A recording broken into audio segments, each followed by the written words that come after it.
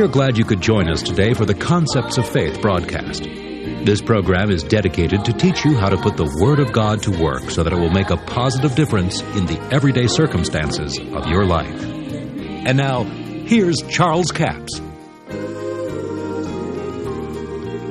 Now, as we see, he's been baptized, the Holy Ghost descended upon him, and unto this point we have not found in the Scriptures where Jesus did any miracles.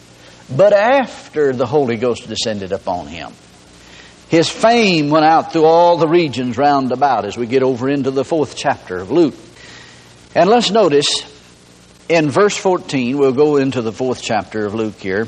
In verse 14, and Jesus returned in the power of the Spirit unto Galilee. Now, he was immediately driven into the wilderness. In fact, I think it'd be good if we'll back up here and take a look, a brief look. I think we've already mentioned it, but let's look at it again because it's so very important that we understand how that Jesus, in a physical body, how he defeated Satan, how he was an overcomer in every situation that Satan brought against him. Let's just start with verse 1 in chapter 4. And Jesus, being full of the Holy Ghost, returned from Jordan and was led by the Spirit into the wilderness, being 40 days tempted of the devil. And in those days he did eat nothing, and when they had ended, he afterwards hungered. And the devil said unto him, If thou be the Son of God, command these stones that they be made bread. Now, here you have Satan coming to Jesus and tempting him in an area where he is most probably at this point the weakest. At least that's where Satan thought he was the weakest. Now let me point out to you in this that evidently Jesus did not go on a total fast in those 40 days because it says afterwards he hungered. Now if he hadn't had anything to drink for 40 days, first place, he probably wouldn't have survived. The second place was he would have been thirsty instead of hungry after 40 days. So some of you that may be tempted to go on a long fast, you better take note of this, that most probably, even though the Scripture doesn't say it, he most probably had water because he would have dehydrated. Now at this point, Satan comes at him with food, something that he desires the most. Now here's something I think that we all need to understand, that Satan brings temptation in an area of things that you may have a desire for. And they may be natural desires, they may be God-given desires, but he tries to bring them out of proportion. And of course, there's nothing wrong with being hungry. There's nothing wrong with wanting to eat.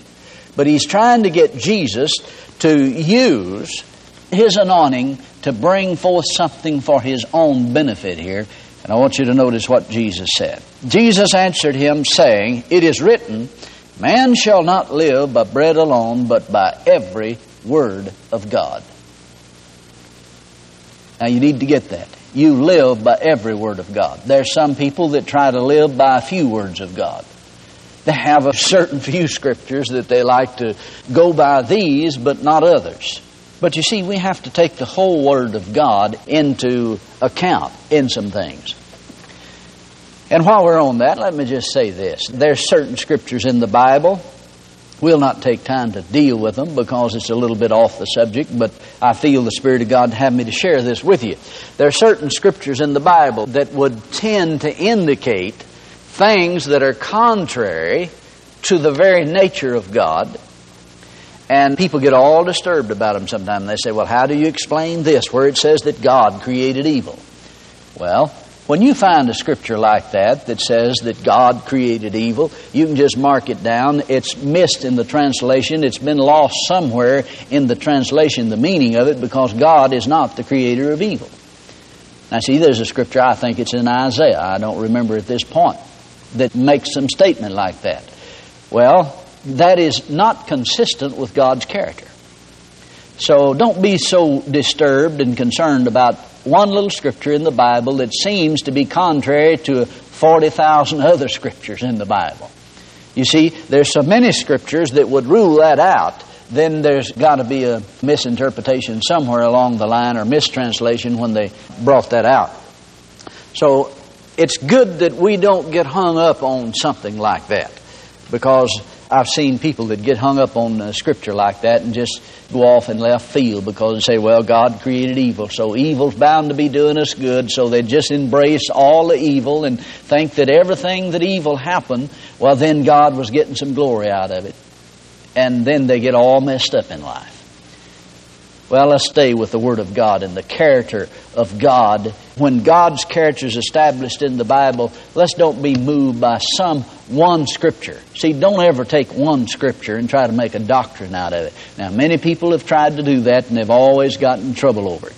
Always keep it in the context. And there are some Scriptures that you may not understand. You may not ever understand it until you get to heaven. But just stay with the things that we do understand.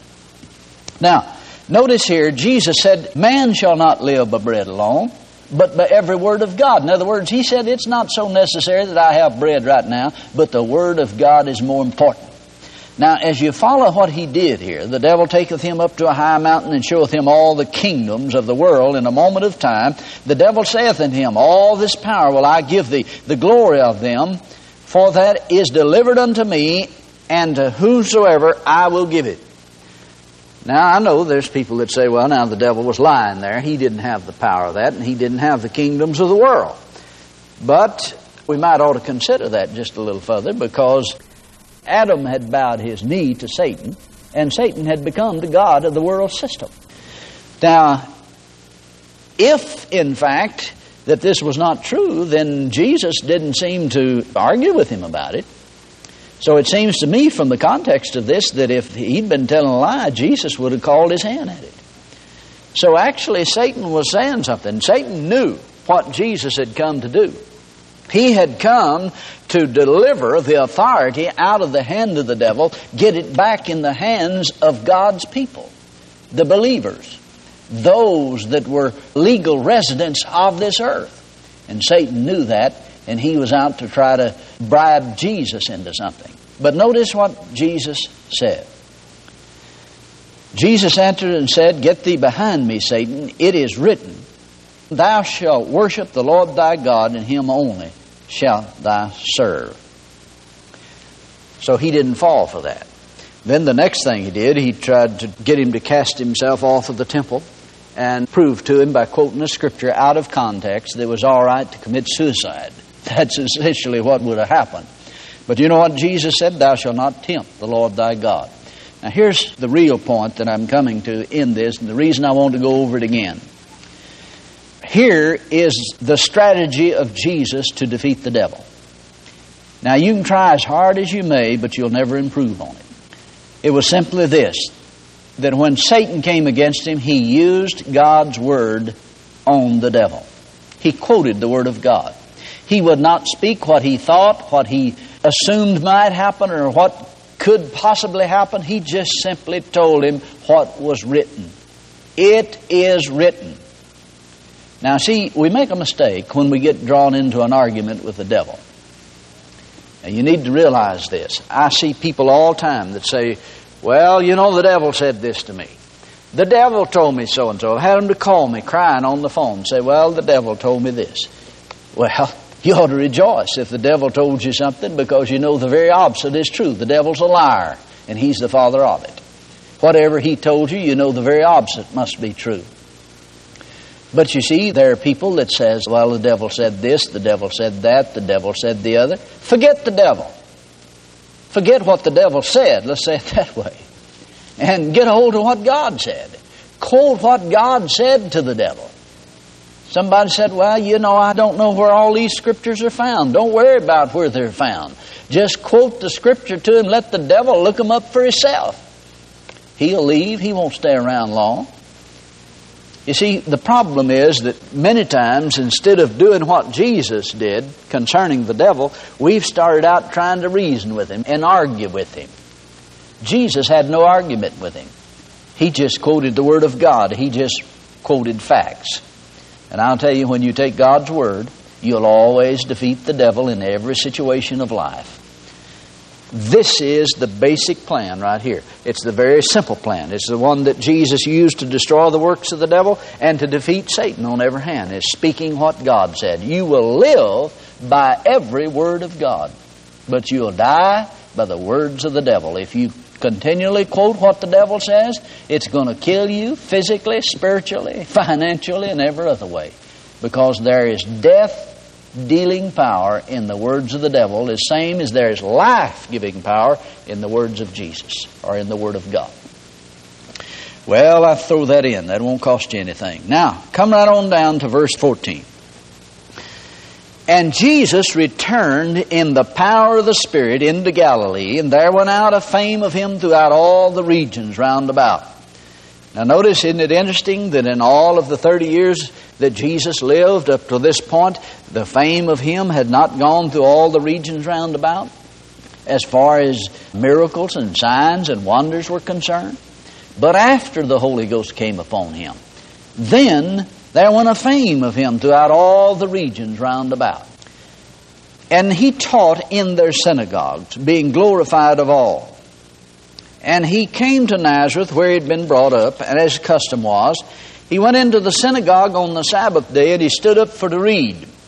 And there was delivered unto him the book of the prophet Isaiah. And when he had opened the book, he found the place where it is written, The Spirit of the Lord is upon me, because he hath anointed me to preach the gospel to the poor. Thank you so much for joining us for the Concepts of Faith broadcast today. Now, before I leave the broadcast, I want to remind you, all of this week we have CD offer number 7108. It's called Authority, Faith, and the Anointing. A single CD for $8 plus $3 postage and handling, a total of $11. Now, when we talk about authority, a lot of Christians think that they have about as little authority as anybody. But Jesus gave you authority to use his name. Now, it takes authority of the body to destroy the works of the devil on this planet. It also takes faith in the Word of God, where Jesus gave us authority to use his name, and it takes the anointing of God.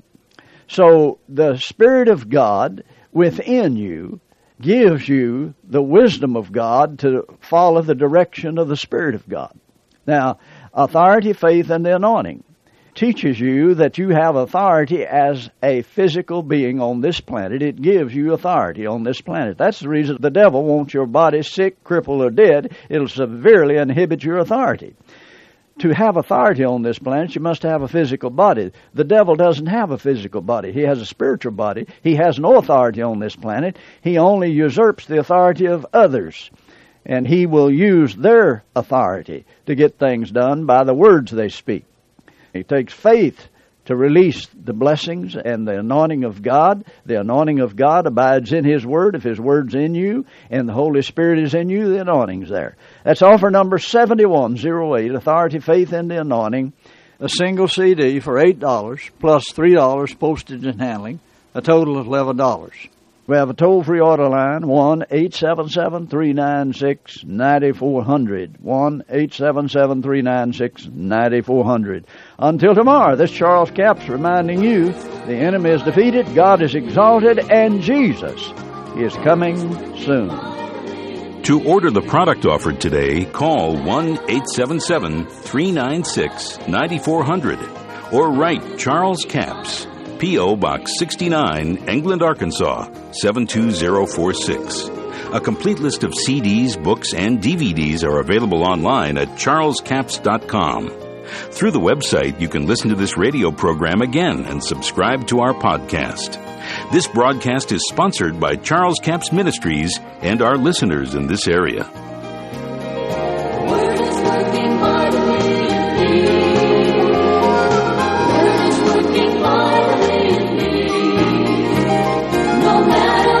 Circumstances, what I feel to see, the Word is working.